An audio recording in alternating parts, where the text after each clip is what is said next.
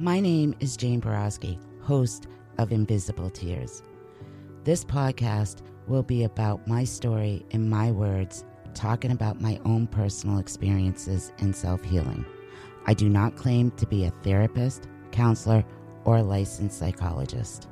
Hello, my name is Amanda Bedard, and I'm the co-host, producer, and editor of Invisible Tears. I'm a Reiki master, certified professional life coach, spiritual coach, wellness coach, and a counseling practitioner. Some of the content you will hear in this podcast may be disturbing to some. Viewer discretion is advised. But it is our hope by putting this information out there that we may help others to heal. We will always be a platform for truth and healing. This is Invisible Tears.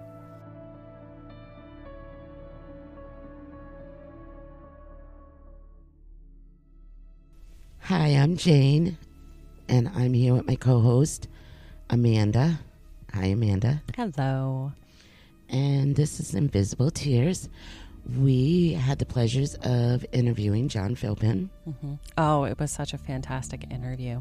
And for those of you that don't know who John Philpin is, definitely do some research on him. He's an amazing man with an amazing career. He's an independent criminal profiler and a retired psychologist. He has an international reputation as being the expert on violent behavior. With this, he's appeared on numerous shows. He's also contributed to many books, given that he was a consultant. He's also written several books of his own. He's received numerous awards for his contribution into murder investigations and his forensic work. He also holds degrees in English, clinical psychology, and forensic psychology from Harvard and Goddard College. And Jane met John because he was part of the Connecticut River Valley Serial Killer Task Force. Yeah, the first time I met him, he was my first hypnosis session. I met up with him again, and we had a second hypnosis session. And we stayed connected all these years, 30 plus years. Incredible man, extremely compassionate. It amazes me on how he has studied so much evil, but yet stays so compassionate and just so humble. Yeah. Very humble. Yeah, absolutely. When you're sort of immersed in that world, and I think that you all will hear this too as we play cuts of the interview with him. When you're immersed in that world and you have to sort of try to put yourself into a different set of, morals and values, it could be very hard to pull yourself out of that world. But yes, he's an extremely intelligent and compassionate man, and you guys will definitely hear that throughout this interview. And so John starts off with just explaining where it all began. I developed an interest in violent behavior growing up. I was the seventh child in what was a fairly violent family in a violent neighborhood. I do remember being very curious, why people would do things like this to each other for what seemed to me to be little or no provocation. I learned very early to read bodies, to read faces, to read lips for that matter. The experience in the hospital, not just with the kids, if there were emergencies involving adult patients, male staff were called in for restraint purposes. And there were very few of us, so there were about 1,000 patients, I believe, at the time in the hospital. And there weren't that many male staff. Most of them had been drafted.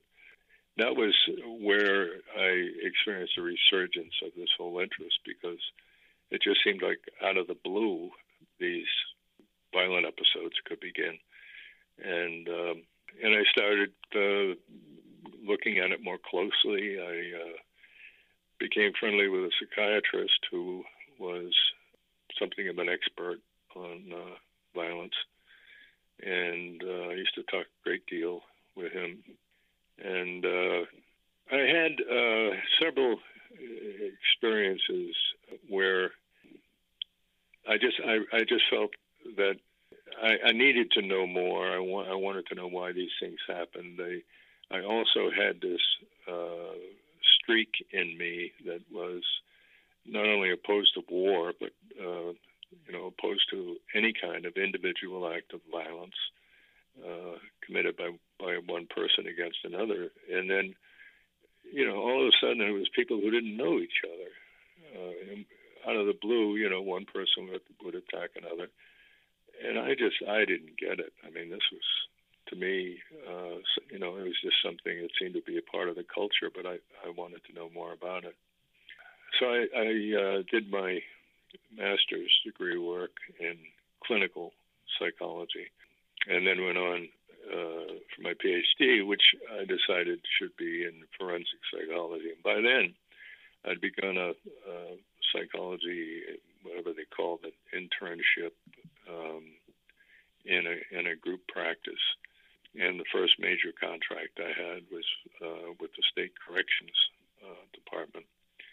And if you want to study violence, I can't think of a better place to do it than a jail. And so I did. I spent a lot of time in prisons in Vermont. When John is given a case to look at, he first starts with profiling the victim, and then he moves on to the criminology part of the case. You always have to start with the victim in order to know how she, and I use that pronoun advisedly because the vast majority of these cases are committed by males against females. And I would want to know her. I would want to know how she might react in certain situations, that type of thing. And so I began it that way.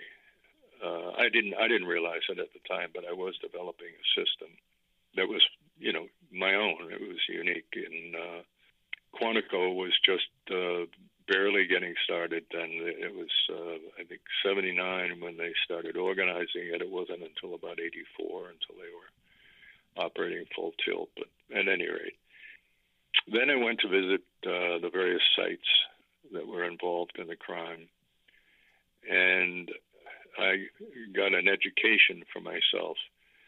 And that was that by doing that, by immersing myself in especially the murder site, that there was just a lot of intuitive kind of information available, from the environment itself, from imagining how it would go down, looking at everything from sticks on the ground, rocks, disturbances in the dirt, the whole thing, and developing what I eventually called the choreography of the crime of murder.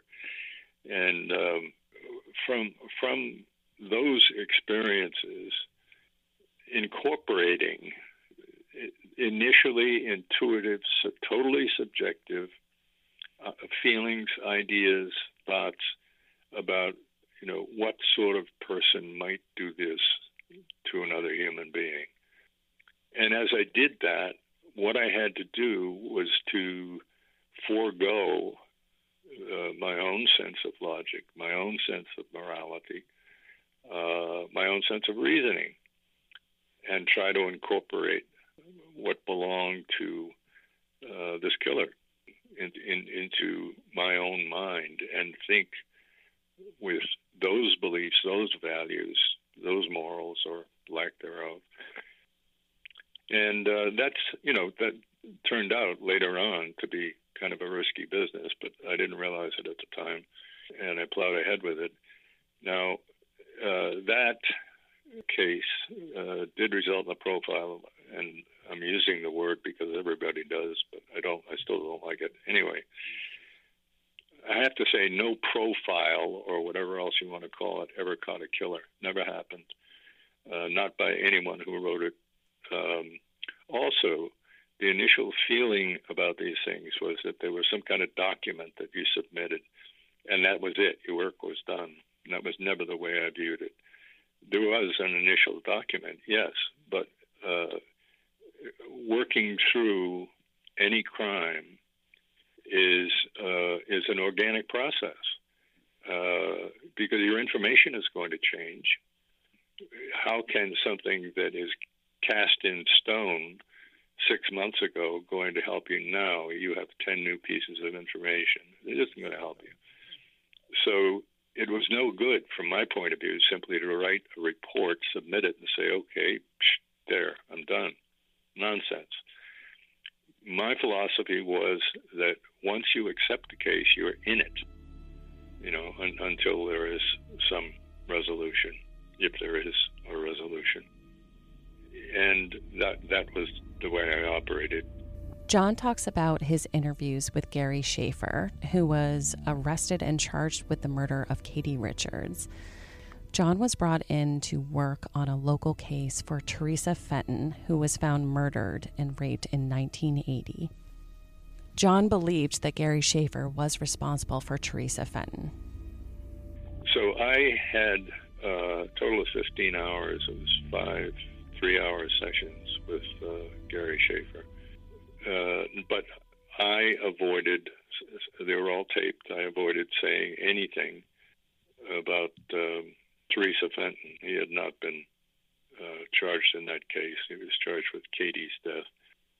But he went there himself, and, that was his choice. That was, not something that I forced him to do. And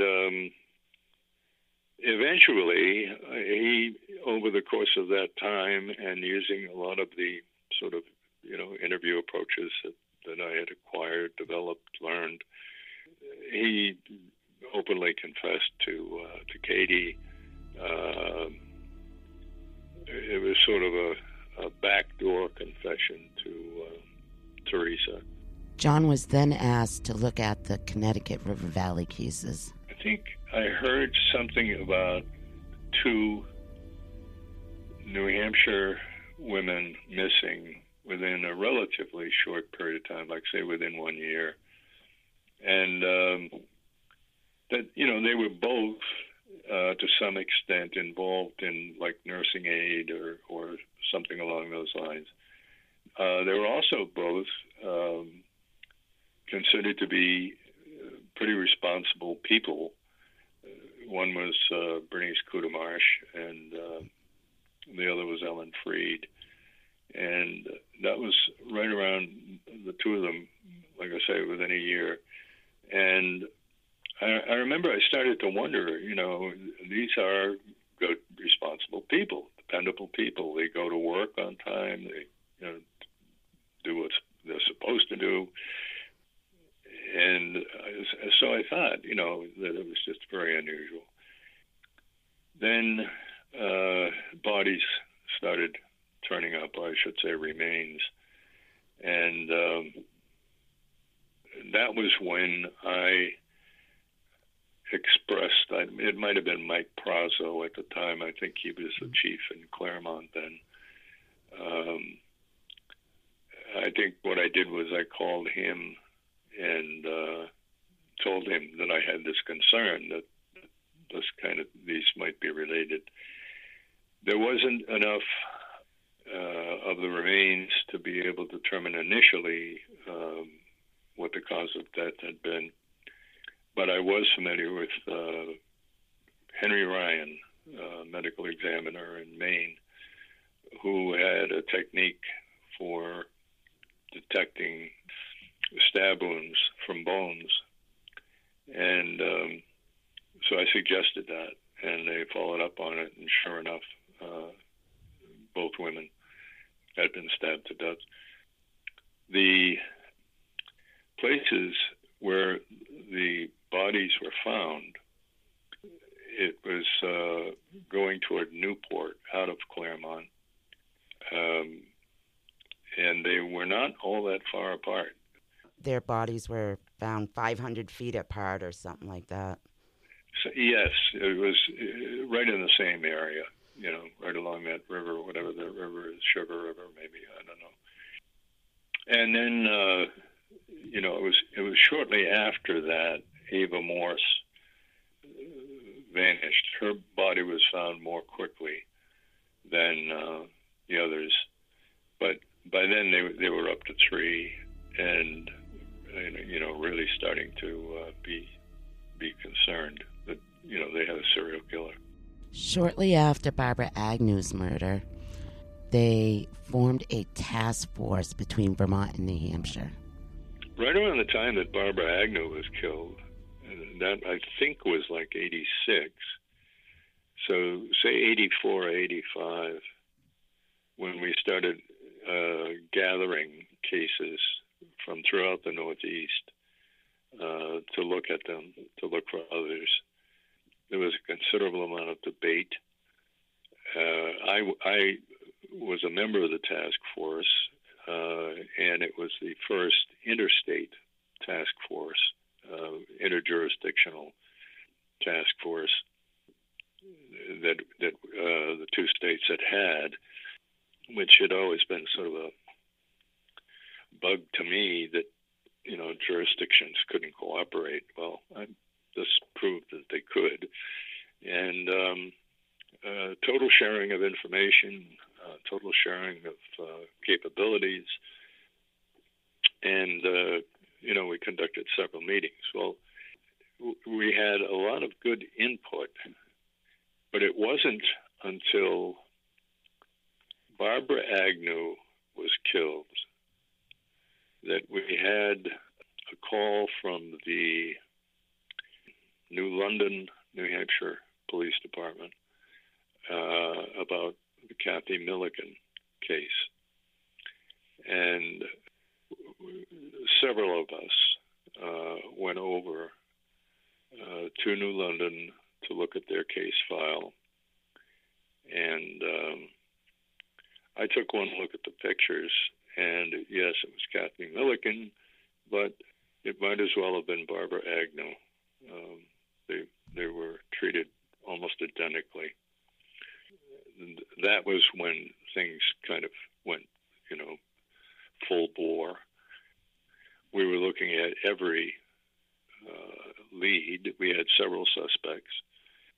We had, I don't even remember what the grand total was of the number of similar cases. Just enough to kind of bring them into our scope. We looked at upstate New York, had great cooperation from them. We had Vermont, New Hampshire, good cooperation from Massachusetts. We didn't get squat from the state of Maine, and it turned out they had a serious problem over there. After John describes the formation of the task force, he then goes into detail of the suspect's hunting methodology. This guy was a cruiser that he set out knowing what he was going to do, not knowing who the victim would be. I call it hunting. Where he might find it. Yes, Jane said that she calls it hunting, is what she actually calls yes, it. Yeah. Well, eventually that's what we called it, was hunting. We called it a trap line, in fact, that he had specific places that were on his route. And he may have had more than one route, Gary Schaefer had 2 or 3 different routes. We don't know that, but as far as having a trap line, a place where he would check, where he considered it highly likely that he would find a lone female victim vulnerable in an isolated place where he was extremely unlikely to be observed. And that's what he was looking for. That's what he was cruising around for. And then I shifted gears and kind of went backward to what sets this in motion, what gets him started. And I figured it was at the level of fantasy that had to be developed into reality. He would have a series of decisions to make, how long he was going to stay out, which route he could take, which route was the most likely to produce, something in the trap line, this entire sequence, which would begin by, I think, creating a degree of agitation that he would feel. But once he's in the car and on the road, it's like a hypnotic experience. He just completely calms down, completely relaxes, knows precisely what he's about. And if I remember what Jane told me years ago, this guy that attacked her seemed almost indifferent, just, kind of blank. And, that was the kind of thing that was going through my mind back in probably the middle days of the task force. A couple of months after my attack, the detectives transported me to Springfield, Vermont to meet John in his office for one of 2 hypnosis sessions. I remember several things about that. One was my own shock when I saw the scars on your neck. We had been sitting there talking, and I don't think we'd gotten into anything, substantive yet. And we're just sort of chatting. And I noticed the scars, and, then first thing that went through my mind was, where did this, poor person, get those horrible scars? And that was kind of the first time I realized the personal liability, because I had this guy, whoever he was, rolling around inside of my head for a long time. And, suddenly I connected myself, with inflicting wounds, and that was a horrible feeling. We went from that into trying to, if I remember right, trying to reconstruct everything that happened. And you went into some really detailed information. Honestly, I don't remember. I know that I was hypnotized, but I don't remember anything I said. I guess I was in a deep hypnosis because I don't remember anything. You were totally relaxed. I can't, gauge the depth of the hypnosis, but I can say that you were totally relaxed, and yet you were talking about some pretty horrendous things that had happened to you in a fairly calm manner. So, I'd be inclined to agree with you. I think that was most of the reason why they wanted me to be hypnotized, to try to get the license plate, or a partial license plate is what I got.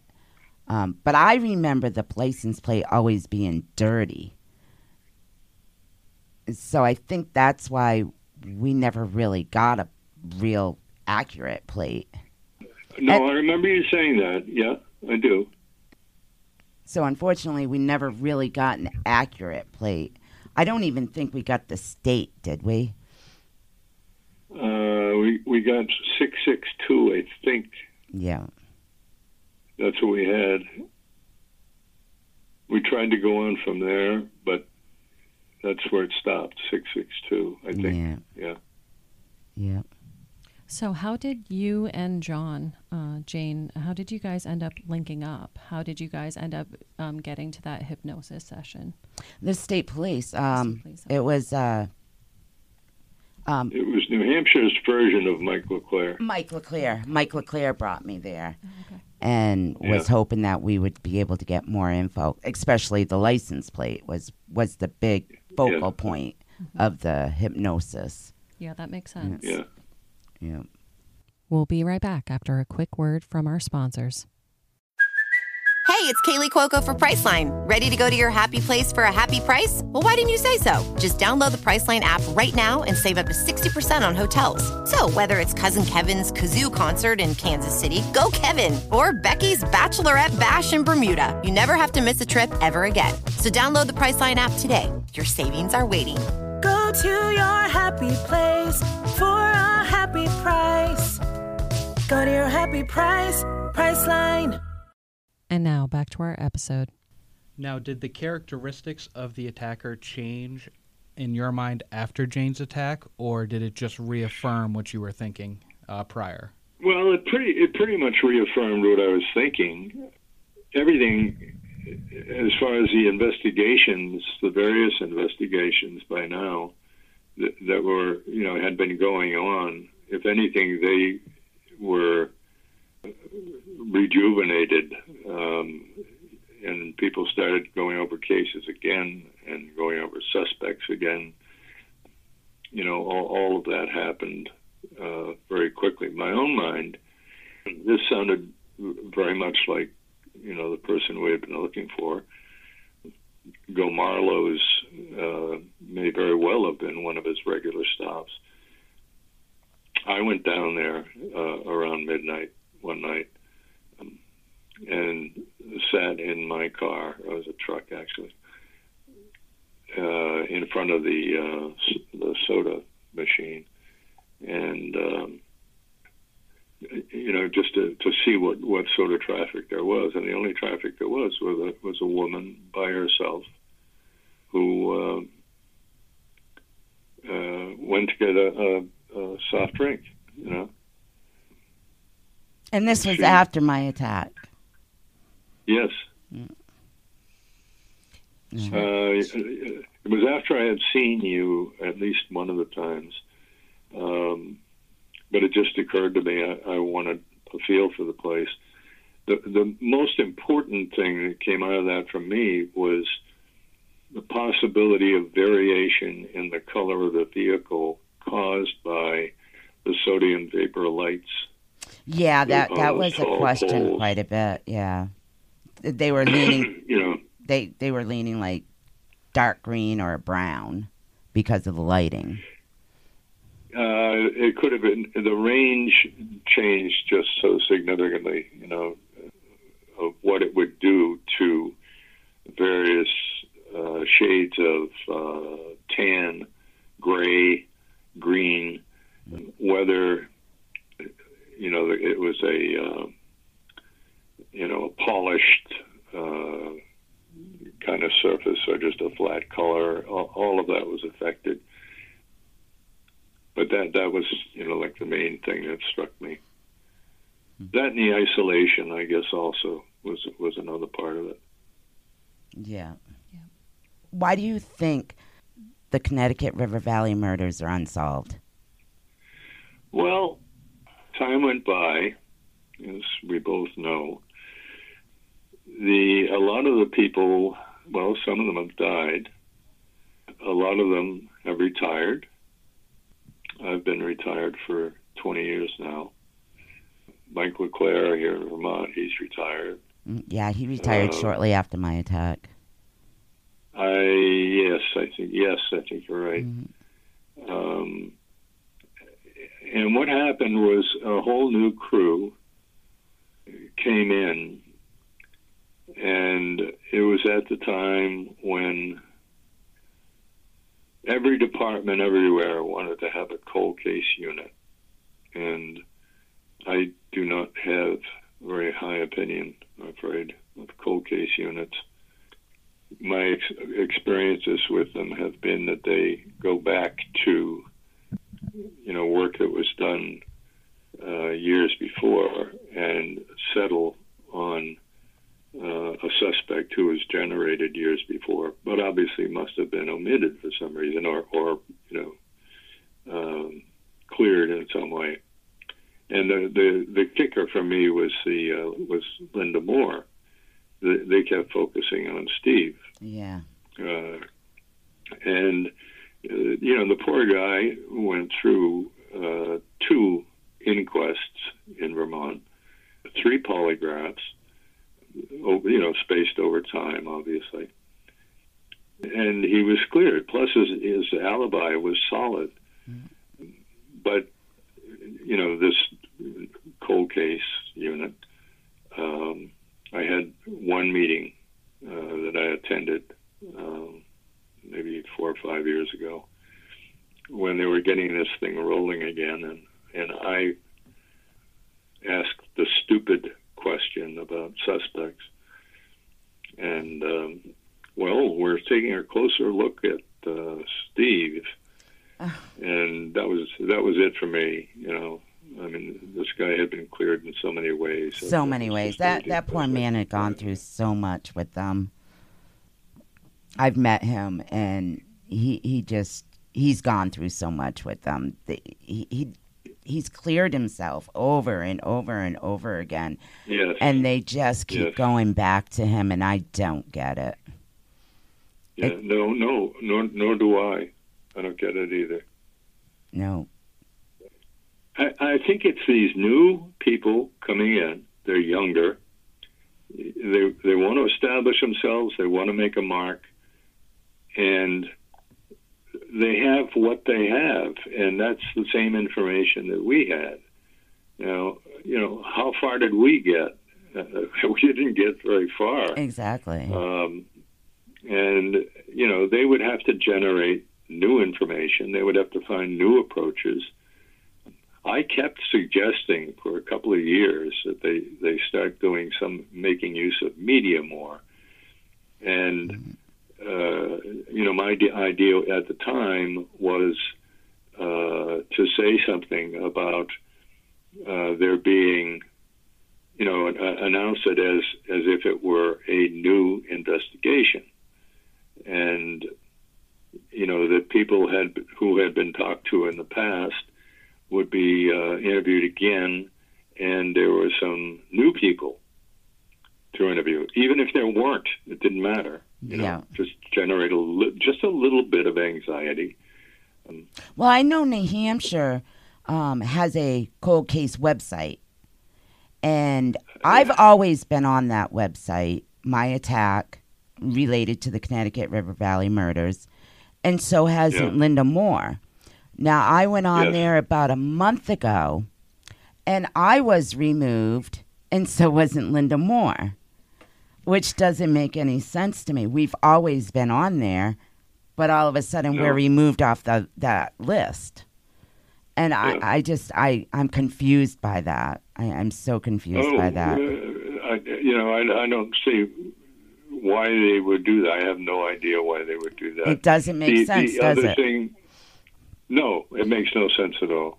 The other thing that bothers me tremendously is this whole question of the possibility of forensic testing of some residue information, hair or fiber or whatever it is. I don't even know what it is. Well, I have to say, I went up there about 10 years ago and asked, because now DNA is available. And I can remember when I was in the hospital right after my attack, they scraped my fingernails. Yes. And supposedly they kept it. So about 10 years ago, I went up and started questioning about my evidence because, now that DNA is out, why aren't they starting to, test my evidence for this DNA, any kind of DNA they can find? And right. I went up there and I was told all my evidence is gone. Okay, did they say why?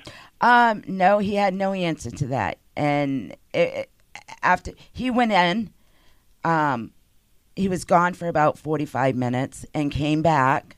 He put me in this little room, came back, and he said the evidence to my case is gone. He couldn't talk about it anymore, and he's sorry that he couldn't give me any more information. But the funny thing is, then they called me 2 years ago and said, and I haven't heard from them all these years. And they called me about 2 years ago and said, we're reinvestigating your case. We are going through fingerprints. Can you come and get re-fingerprinted? Okay, I've been fingerprinted already, but yes, I can go and get re-fingerprinted. And they said, okay, we'll call you, try and arrange something in a couple of weeks. That was 2 years ago, and I still haven't heard back from them. So I don't know if they found my fingerprints or what, but I haven't heard from them in 2 years, ever since that. You're getting the same runaround from them that I think her name is Anna Agnew. Anna Agnew, sister. Yes. All right, that she's getting from the Vermont side about Barbara. Exactly.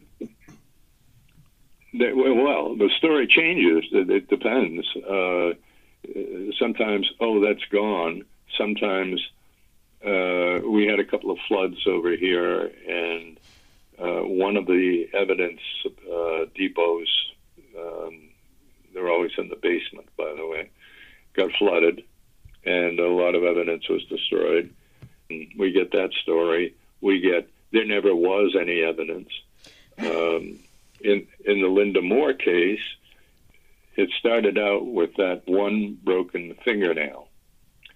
Well, that was never tested, for DNA. Everybody knew that the fingernail existed.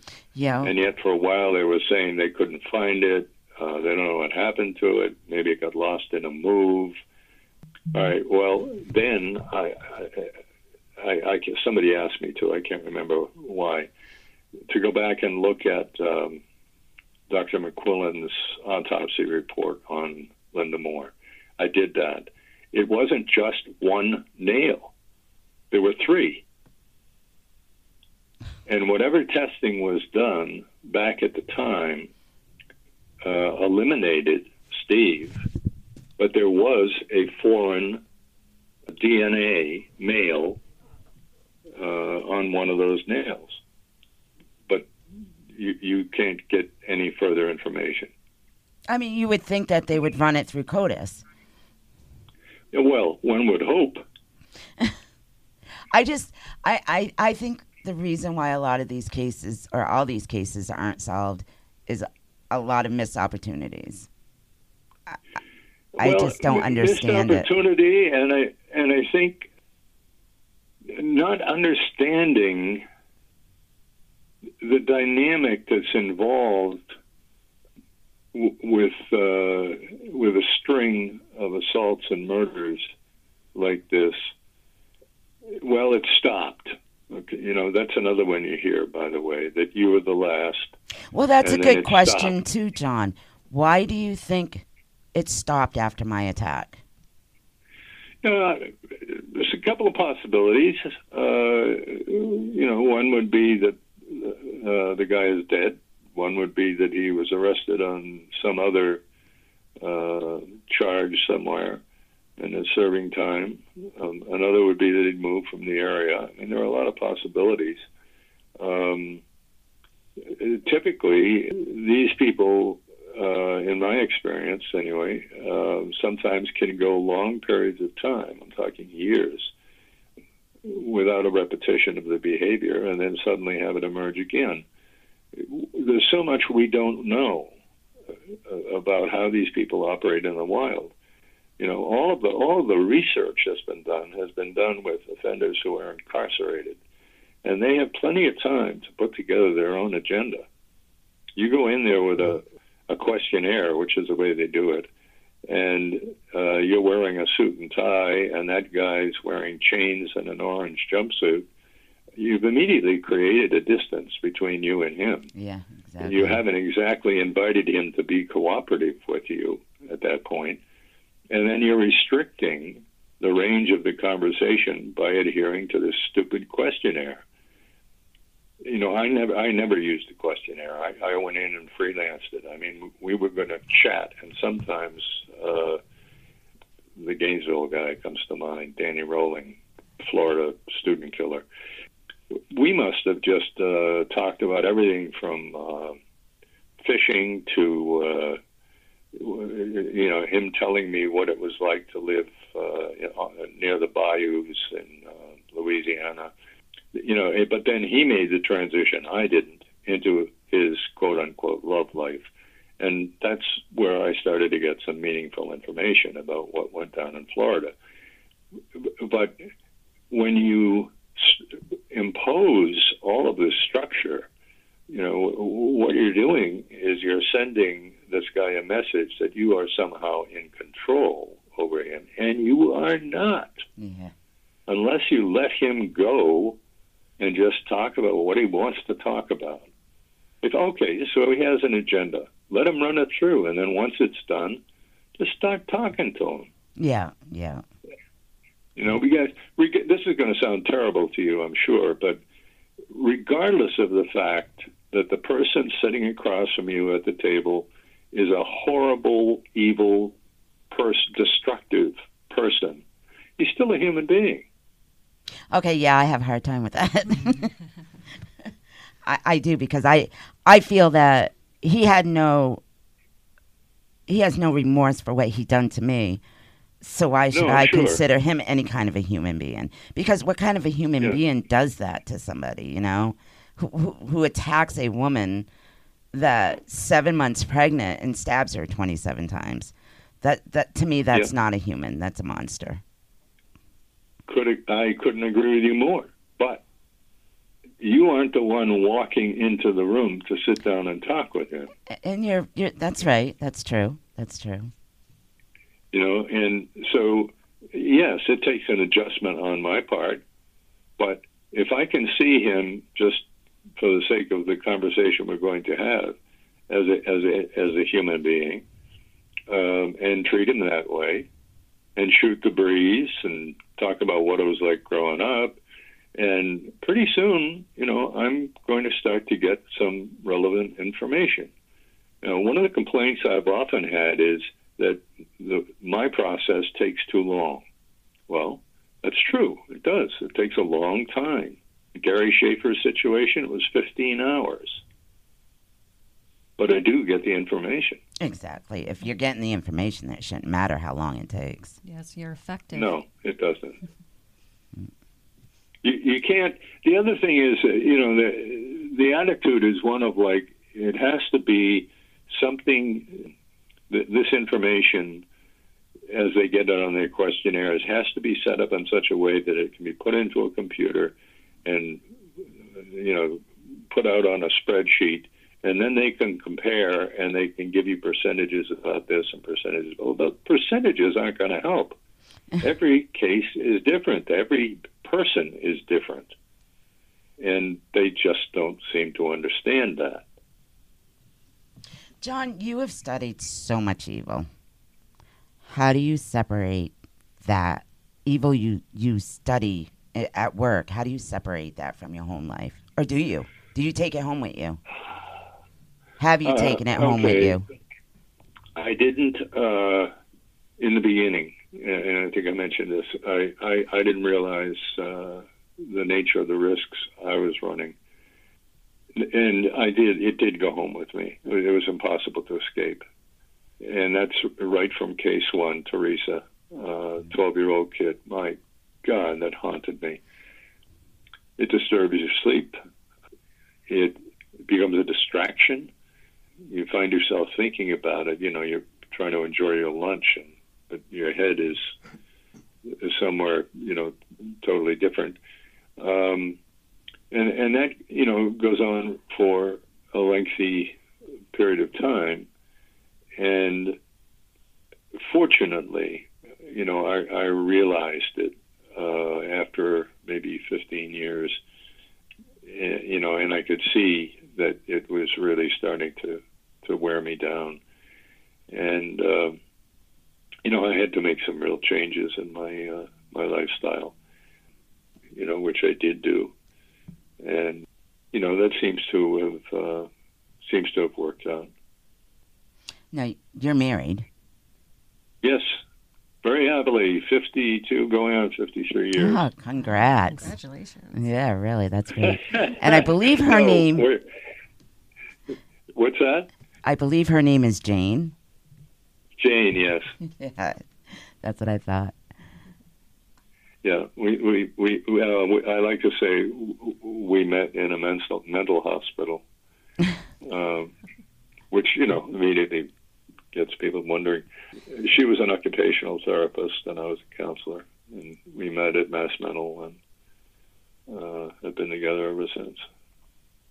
And this was no picnic for her either, and I had, at the time I started all of this, I had a little one. My son Stephen was, I think, 5 when I first started going to jail, so that used to worry him sick. He was afraid they wouldn't let me out, they wouldn't feed me, and I'd get these gigantic hugs, at the end of the day when I got home. That must have been nice. Yeah, well, it was, but I had to do my best to reassure him. I'd say I'm there on business. They're not going to keep me there. They can't keep me there. And I would try to reassure him in a lot of different ways. And then when, Teresa Fenton case happened, I was distracted quite a bit. And I made some, unusual trips that, consumed time that I might otherwise have been spending with him. And I regret that. But, when it was time to get my act together, I think I was able to do that. He and I have a great relationship now. Of course, he's, 45 years old now. And you're retired, so that gives you time together. Yes, and I don't read those books anymore. In fact, when I closed my practice and declared myself retired, I still had a few cases. I had a guy in Maine who had been in jail for 27 years. He never committed the crime, and I did that one just, he didn't have any money. I didn't care about that anyway, and I worked with some folks over there, and one retired guy from the FBI who was quite good, actually. It surprised me. And he's out now. The court ended up agreeing that he was 16 when he went in. He was 44 when he came out for a crime he did not commit. Wow. That was a different year for me altogether. But no, I switched, and I do read occasionally, some political analysis type books, and I've decided that they're just as evil as the other stuff I was reading. So I'm going to have to shift again, find now, something else. You did a lot of writing, but you never wrote a book about the Connecticut River Valley murders. No, I never did. Well, Phil's book is a definitive book. I suppose I could have written one from my point of view, which, the others that I wrote, that's the way they are done. I was consultants in all of those cases. But I didn't feel like I had that much additional to say, to add, to what Phil had already done. So, I think you did. Well, it's possible. I've had 2 strokes, and they've affected the part of the brain that does all the logic and reasoning and vocabulary. As we finish up our interview with John, I ask him one last thing. What would you say? What message do you give to victims' families or victims or survivors such as myself? And this was his response. Something akin to your own words about, don't expect it to go away. Don't expect the pain to just suddenly disappear, the emotional pain. It would be more things along those lines. You have to own it. it happened to you. It's shaped and will continue to shape your life. That it has. That it has. Well, those would be the kinds of things that I would say and have said. I think the sort of vacuous expressions of, I feel so sorry or bad or my heart goes out, I find all of that very trite and not particularly informative. I would not say something like that. Mm-hmm. I'm trying to be as realistic about it as I possibly could. Exactly, and I don't expect any less from you.